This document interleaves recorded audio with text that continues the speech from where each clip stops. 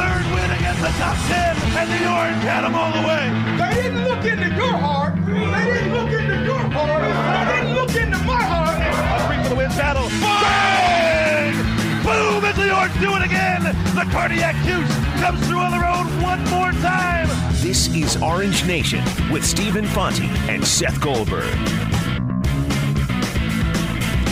Good afternoon, everyone. Glad to have you with us. Alongside Seth Goldberg, I'm Stephen Fonte. It's a Monday edition of Orange Nation. We are brought to you in part by Dunn Tire. Phone lines are open. We want to hear from you on Cuse Basketball, 315-437-7644. I did catch up with Jerry McNamara just a short time ago over at the Mello Center. We'll play that interview for you at some point today. But other than that, phone lines are open. We said it was going to be close.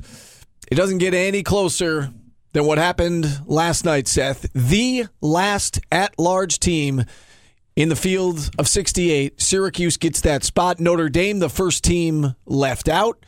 And because of Rhode Island's loss to Davidson yesterday, Notre Dame's out. Syracuse is in, and the Orange is heading to Dayton as we expected. We said it was either going to be Dayton or NIT. Sure enough, heading to Dayton to take on Arizona State. Yeah, before we get into SU, did you see the video of Danny Hurley after he saw Arizona pop up? Like, I got this feeling that he was like, oh no, we cost him a bid, right? Like, he was like, oh no, I just cost my brother a bid by losing earlier today. And I felt like the relief on his face. Like, it was a feeling that I could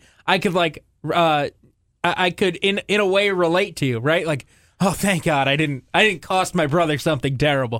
The three videos, Syracuse's, Arizona State's, and Danny Hurley with Rhode Island. I mean, it's cool to see, and that's what March Madness is all about, right? I mean, you see the SU kids, staring at the TV screen, and they know after St. Bonaventure, it's either going to be St. Mary's or Syracuse, or if it's someone after S, then they know that they're out, and holding their breath, and then the jubilation they have. I don't know if you happen to see Arizona State's video. Incredible. Bobby Hurley, they sitting down, in the pool. all the guys are behind them. They go nuts. They run out. They're at Bobby Hurley's house. They run outside. They jump in the pool. They celebrate, and then Danny Hurley just breaks down and just sobs as he sees that Arizona State gets in, and his brother's able to get in. And I think his players were kind of making fun of him a little bit. But I mean, that's what March is all about. It's about the emotions. It's about everybody having a chance. It's about a clean slate now. We saw this 2 years ago. SU got in as a 10 seed. Nobody thought they were going to make it to the Final Four. And I'm in no way predicting this team's going to the Final Four. But anything can happen. And we know that. You just get in, and then it's a clean slate. Now they got to play an extra game, but it beats the alternative, which is going to the NIT. Yeah, that's the thing that I keep coming back to is you're in Dayton, you got to play these play-in games. We've got to sit up until midnight watching this thing. But at least it's not the NIT, right? Like at least they're not going to the NIT. Like, yeah, they're playing for the right to go play Jamie Dixon in the second round or in the first round. And, like, sure, you don't really want that. But at least it's not like these meaningless games in the Dome that we saw last year that nobody really cared about. And one last point on these videos.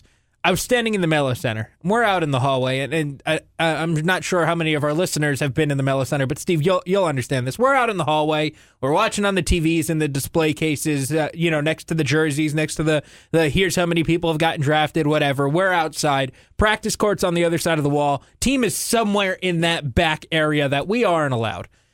And somehow, I'm not sure how, but their feed was ahead of ours. So you heard the roar. We heard a roar, like it blasted through the walls. And then we see Syracuse pop up. It was really interesting to see that happen.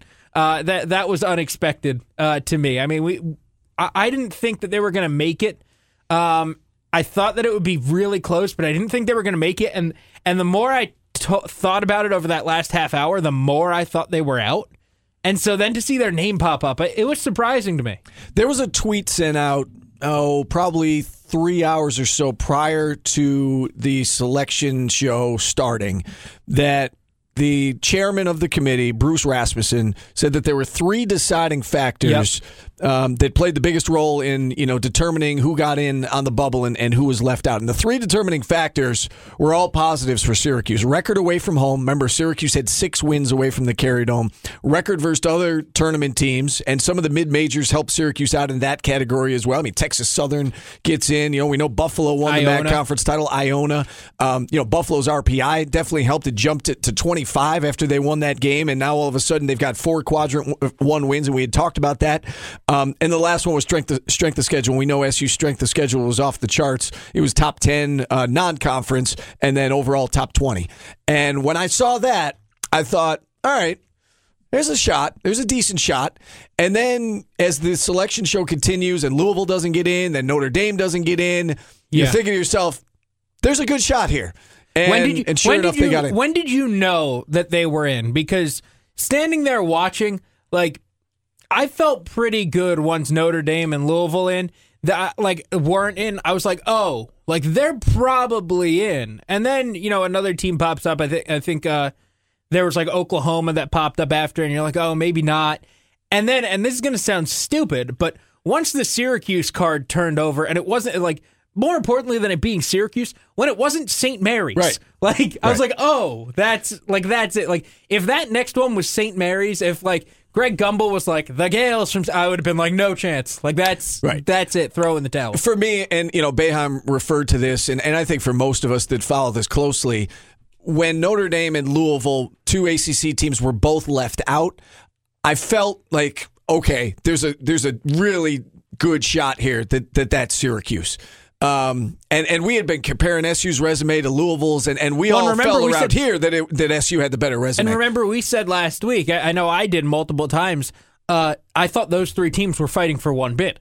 And it turned out they were because of the Davidson thing, but it was pretty close to those 3 fighting for one bid. I am surprised that Notre Dame was the first team left out. Me too. And that it wasn't St. Mary's, or that Louisville got the edge over Notre Dame. And again, I understand it. I mean, if you're Notre Dame, you've got the case. We keep coming back to 15-5. That was their record, right? 15-5, something like that. I mean, that or 14-6, whatever it was. I mean, that's a compelling case that if you're. Yes. When healthy, this is, and Mike Bray said it, we're not a top 68 team, we're a top 20 team when we're healthy. And that is a compelling case. Body of work, if you're going strictly by body of work, it's hard to argue Notre Dame. And you mentioned 2 of their 3 bad losses were when they were fully healthy. Yeah. Ball State at home, for instance. Arizona State. I was banging on Arizona State last week. I said they have not won a meaningful game since December 10th. Was I not right, though? No, and I said back then, I said, you're right that I know that's the rule, right? That's how they're supposed to look at it. If you're USC today, you're annoyed. You're pointing to the 2 resumes side by side, and you're saying, listen, we at USC won 23 games. We finished strong. We went 6-8 or 6-2 down the stretch. Won 6 of our last 8 games. Arizona State went 1-5. Arizona State hasn't won a meaningful game since December 10th. Here's the problem for USC: 0-8 versus the tournament field. There you go. 0-8 versus the tournament field. Their best win was Middle Tennessee State. That's not going to get the job done, right? That's just not good enough. And so I get it, and they're going to be annoyed. And I'm sure you saw this, but Andy Enfield last night at his press conference. Talk about what an annoyed coach looks like and sounds like. Andy Enfield, after his team did not make the NCAA tournament, was that annoyed coach. I mean, it was so obvious. RPI of 34, strength of schedule 37, and you're right. They didn't do enough in terms of against the better teams. And how annoyed are you if you're the Pac-12, by the way? I mean, the Pac-12, not that they had a great year by any means, but they got 2 at-large teams, and they're both going to Dayton.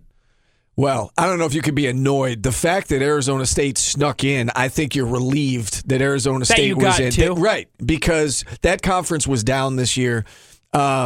No doubt. And Arizona State struggled. Arizona State was 8-10 against the Pac-12, and then 8-11 if you take into account the conference tournament. They got in, as we know, and I know you're right. You pointed this out last week. You said, well, it's entire body of work. A game in November counts just the same as a game in February, which I think is a little bit misguided, but I understand that that's the rule. They beat Kansas. They beat Xavier. They beat Kansas State earlier in the year. Kansas State is an NCAA tournament team. They beat San Diego State. San Diego State is an NCAA tournament team. They had some good wins. They started 12-0. That 12-0 start got them in the NCAA tournament. Now, as you look at this matchup from a Syracuse perspective, I think you have to be pleased you're playing a team that is not playing well right now. On the one side. On the other hand, they're a team that scores a lot, averaging 84 points per game, and they've got 4 guys that hit 37% from three-point range or better. So that's a little bit concerning. But you're in the tournament. You're playing a team that's been struggling. You're playing a team that, again, has not played well since the middle of December. And both these teams feel like they have new life. And that's what the play-in game is all about, right? It's a chance to give... generally it's the bigger programs that, maybe didn't quite do enough, but you feel like, here's your opportunity. Show us you deserve to be in the field. Play your way into the field of 64. That's what these games are all about. And Arizona State and Syracuse fit that bill perfectly. Like doesn't this feel like the perfect matchup for a first 4 game in Dayton? I thought Oklahoma, Arizona State would have been a perfect matchup, saying, hey, you guys both were great at the start. You were terrible down the stretch. Go. Right? Like, one of us show that you belong here. You mentioned the scoring prowess of Arizona State, and I think this is something that I'll take away over the course of this season.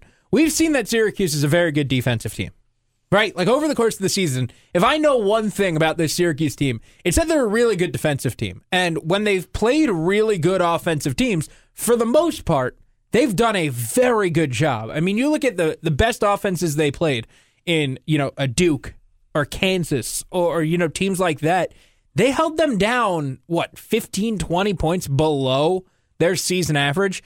I think that's a really big deal. I mean, they went into Cameron and held Duke to 60, right? So, I know that you mentioned Arizona State's a team that averages 85 or so points per game and is a really good offensive team.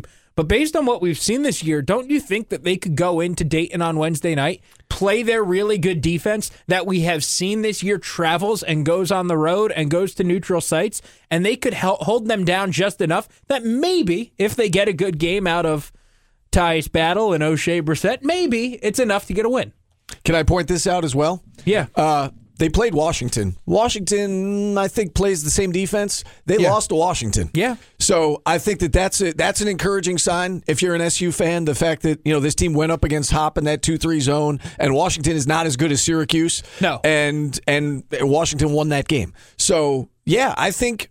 Listen, all things considered, if you're an SU fan, you're just thankful they're in. But I think if you look at this matchup, I think you feel pretty good about this first-round matchup. You're going up against a team that's struggling. They've got a lot of talent, but they're struggling, and they haven't seen a ton of zone. And the one time that they saw the same zone that you play, or essentially the same zone, they lost. So I do think that is an encouraging sign for Syracuse heading into this game on Wednesday. Phone lines are open, 315-437-7644. We want to hear from you. We're just getting started on a Monday edition of Orange Nation. Back after this on ESPN Radio. Live from Armory Square, this is Orange Nation with Stephen Fonte and Seth Goldberg. Steve and Seth back with you on a Monday edition of Orange Nation. We are powered by Drivers Village, 315-437-7644. If you'd like to get involved, let's go to the phone line. Steve in North Syracuse kicking us off today on Orange Nation. Hey, Steve. The guy that I feel happiest for is Tyus Battle, because if we had not been picked, the first image that would have come into my mind is him having his pocket picked on the last play against Notre Dame, and they go down and score, because it could have been that one game that might have made the difference. But the great thing about making the playoffs in any sport is that all the negative things that have happened up until that point don't matter anymore, because everybody's 0-0. It's almost like it's a battle to make the bad things irrelevant, and we've won the battle, and so is Arizona State. It doesn't matter that they've lost so many games recently, because now they're going to play this game, and that doesn't tell us who's going to win this game. And I think that's the exciting thing about it. It's also the fact that the teams on this level are such imperfect teams with various strengths and weaknesses. It's interesting when they get matched together, because we're a good defensive team that can't score very well. They're an offensive team that isn't that good on defense. We're tall, they're short, they can shoot from outside, we can't, and it'll be a battle to see which team can exploit its own strengths and the other team's weaknesses the best.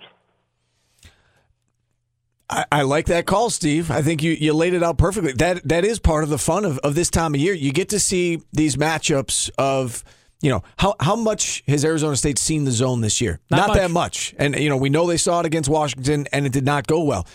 Not to compare the two because it's different coaches, different players, but Syracuse played Arizona State in 2009. James Harden was on that team. James Harden went 2 for 10.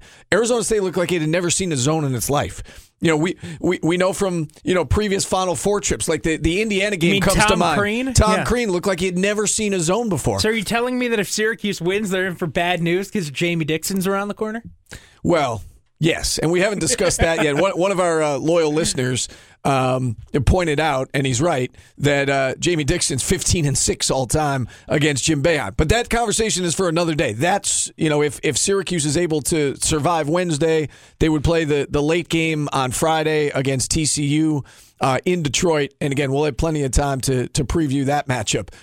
But yes, I mean, that is one of the storylines. That is intriguing that Jamie Dixon has seen that zone so much. And so if Syracuse advances, sure, that's going to be one of the things that comes up.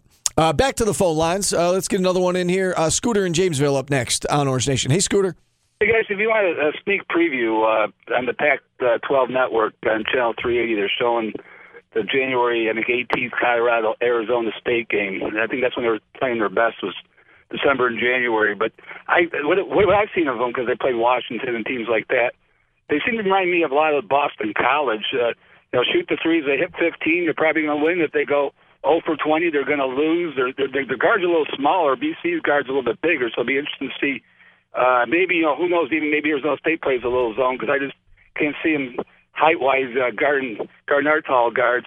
As far as the analytics goes, if it's going to be straight analytics and not like the people that kind of know just basketball, it's going to be interesting because I don't understand analytics when I find out, like, for example, Gonzaga is strength of schedule on non-conference is 101, even though they played 6 teams on the road. They were quad ones, went 3-3, and Syracuse is 14, and basically didn't play a team on the road actually at their home campus. So that's considered 14. And Gonzaga, which played Villanova, played Washington, played San Diego State, Texas, Florida, and Ohio State, all on the road. That's considered 101, strength of non-conference. So the analytics is kind of trying to figure that thing out. And I think it's a great matchup. I think TCU is the weakest of the 6 seeds, and I think St. Mary's USC would be a harder matchup for Syracuse just because how they play inside out. They have inside out presence. So I think Arizona State play them like they played against Boston College and just hope they don't hit 15 threes.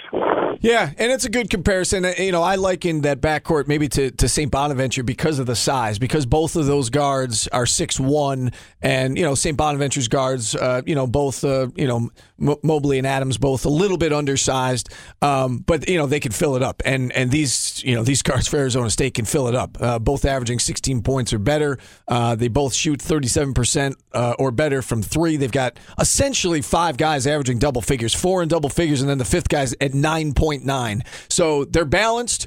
Syracuse is not. That's one of the things Steve didn't mention is, he compared the outside shooting of the teams and the offense and defense.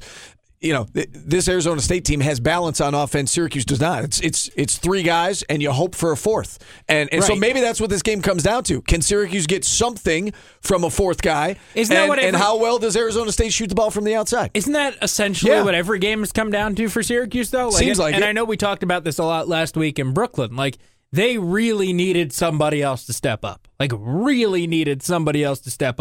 In that game on Wednesday night, right? Like, they needed some other option because Tyus wasn't able to quite get it going. Frank wasn't quite able to get it going. O'Shea was phenomenal, but they didn't get anything really out of Merrick. They didn't get too much out of Pascal. I mean, look, Merrick gave them 6 and 5 and a couple of assists, a couple blocks. So he kind of, sort of gave them what you expect out of him. But given where that game went, you needed more. And I think that's going to be the answer to how far can this team go in the tournament, right? How much do they get out of Marek Dolezaj? How much do they get out of Matthew Moyer? How much do they get out of Pascal Chukwu? How effective are these other options? Because you go up against a team like Arizona State, and they can score, and maybe you're able to hold them down a little bit and depress what they do a little bit. But to the same point, how far can you bring them down, right? Can you bring them down like that Duke game where Duke came down 25 points off their season average? That's going to be tough. Can you bring them 20 points down off their season average? Okay, you still have to go out and score 70 points. And how confident do you feel that SU is going to go out and score 70 points right now? We've seen it sometimes, but we don't see it often, right? I mean, we don't see it on a consistent basis. But I was just going to say it might be first team to 70, and I don't know. Like, we've seen this team play offensively. They have their limitations. They have their challenges on offense. When they've played good teams, we talked about this last week. When they play elite teams, especially, they struggle on that end of the floor. Carolina overplayed the wings, and it was a struggle just to get into the offense. And then it felt like, every other possession there was 8 seconds on the shot clock, and it was, here, Tyus, go do something. Here, Frank, go do something, and try and score a one-on-one. And against good teams, you're not going to be able to do that. SU struggled, with the exception of that one game in the Dome against Carolina, struggled on offense against the better teams, against the Virginias, the Dukes, Kansas, North Carolina. They had one game where they played well offensively against an elite team, and that was the North Carolina game. Now, I wouldn't say Arizona State is an elite team. I mean, they showed at times that they have that ability and that talent. They started the year 12-0. They were in the top 5 in the country.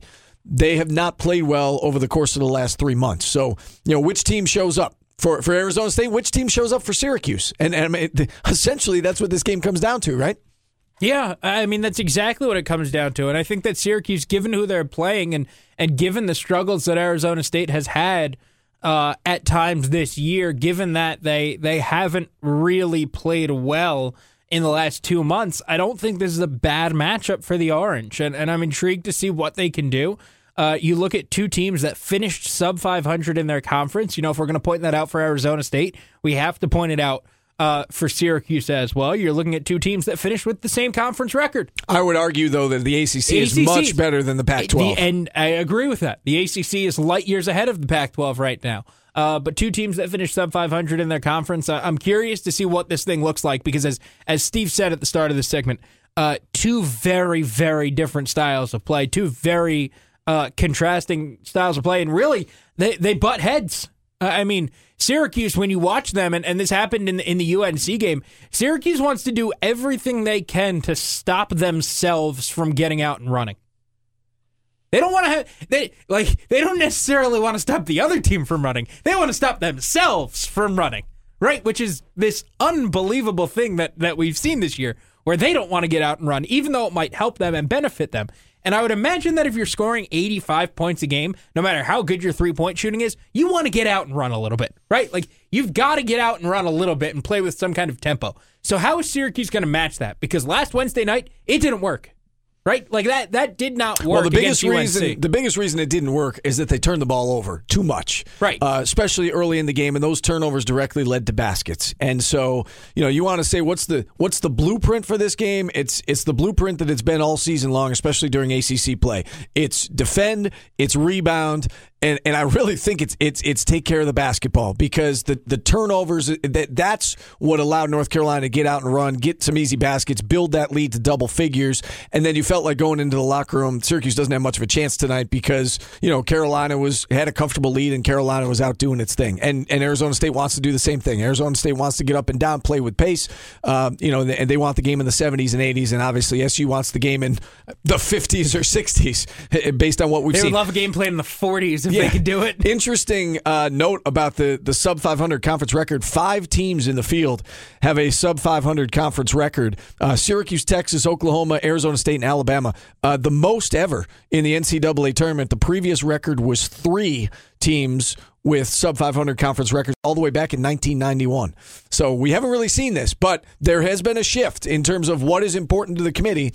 And it just so happened that this year, what was important to the committee, Syracuse happened to have on its resume. And so Syracuse gets the nod over the likes of Louisville and Notre Dame. There's a shift in what's important, and I'm, I don't know. Like, is Alabama really like a team that got it, that deserves to get in, not in a play-in game? Like Oklahoma not in a playing game. Like, I don't know. I thought Alabama played really well last week in the SEC tournament. Okay, yes. But total body of work. I would say, I would even argue that Alabama deserved it over Oklahoma in that sense because, Alabama truly played its way into the field of 68. And if that's what the playing games are about, proving something, hey, go out, prove to us you deserve to be in the field of 68. I'm not so sure about Oklahoma, but Alabama did its job last week. And Alabama, to me anyway, proved that it deserves to be in the field of 64. That's fair. I mean, look, there are a lot of teams this year, and I think we've hit on this at some point. There are a lot of college basketball teams that are just purely average or just kind of good, right? Not great. There are only a couple of teams that you could say are really, truly great and dominant. I think that we're seeing that at the bottom, right? There are teams that are sub 500 in their league, and I know that there's been an emphasis on total body of work and not just conference schedule, but it feels like that's the byproduct, right? Like this year is just kind of an average college basketball year across the country, right? Like nobody's like run away from you dominant. Virginia's really good. I think UNC's really good. I think Duke is really talented. I think Arizona is incredibly talented, and I'm disappointed that they got a 4 seed and they'll have to face Virginia in the Sweet 16. Just time out here, and you're making a good point, but time out since you brought it up. How about Virginia's path to the Final Four? They're going to have to play either Creighton or Kansas State in the second round, both of those dangerous teams. And then they've got either Kentucky or Arizona most likely waiting for them after that. And Arizona, I feel like Arizona is underseeded at 4. I mean, if you've seen them play and if you've seen DeAndre Ayton, the dude is a beast down low. DeAndre Ayton is a man-child. Like, I know we're talking about Marvin Bagley a lot as like a freak of nature. Like, multiply that by 10, and you get DeAndre Ayton. Virginia's going to have its hands full. If Virginia gets to the Final Four and Tony Bennett gets to the Final Four, they will have earned it because that bracket is by no means easy. But anyway, I digress. Yeah. I had to point that out as you were talking about the elite teams, and you're right. There are a handful of elite teams. Arizona being a 4 seed, I think Arizona's got a shot to make a run in this tournament. I do too, and I think that that's part of my thought here is like there are only so many really, really good and dominant and insanely talented teams, and I think that we're seeing that trickle down to the bottom where, right? Like, it's just kind of average. And that's why you have an Oklahoma in easy, and that's why you have an Arizona State in and a Syracuse in, because, like, you can poke holes in everyone's resume, more so this year, I think, than in previous years. All right, let's take another timeout. Phone lines remain open, 315-437-7644. SU's going dancing as they will play Wednesday night around 9:15 in the play-in game in Dayton against Arizona State. We're going to take another timeout. Back after this on ESPN Radio.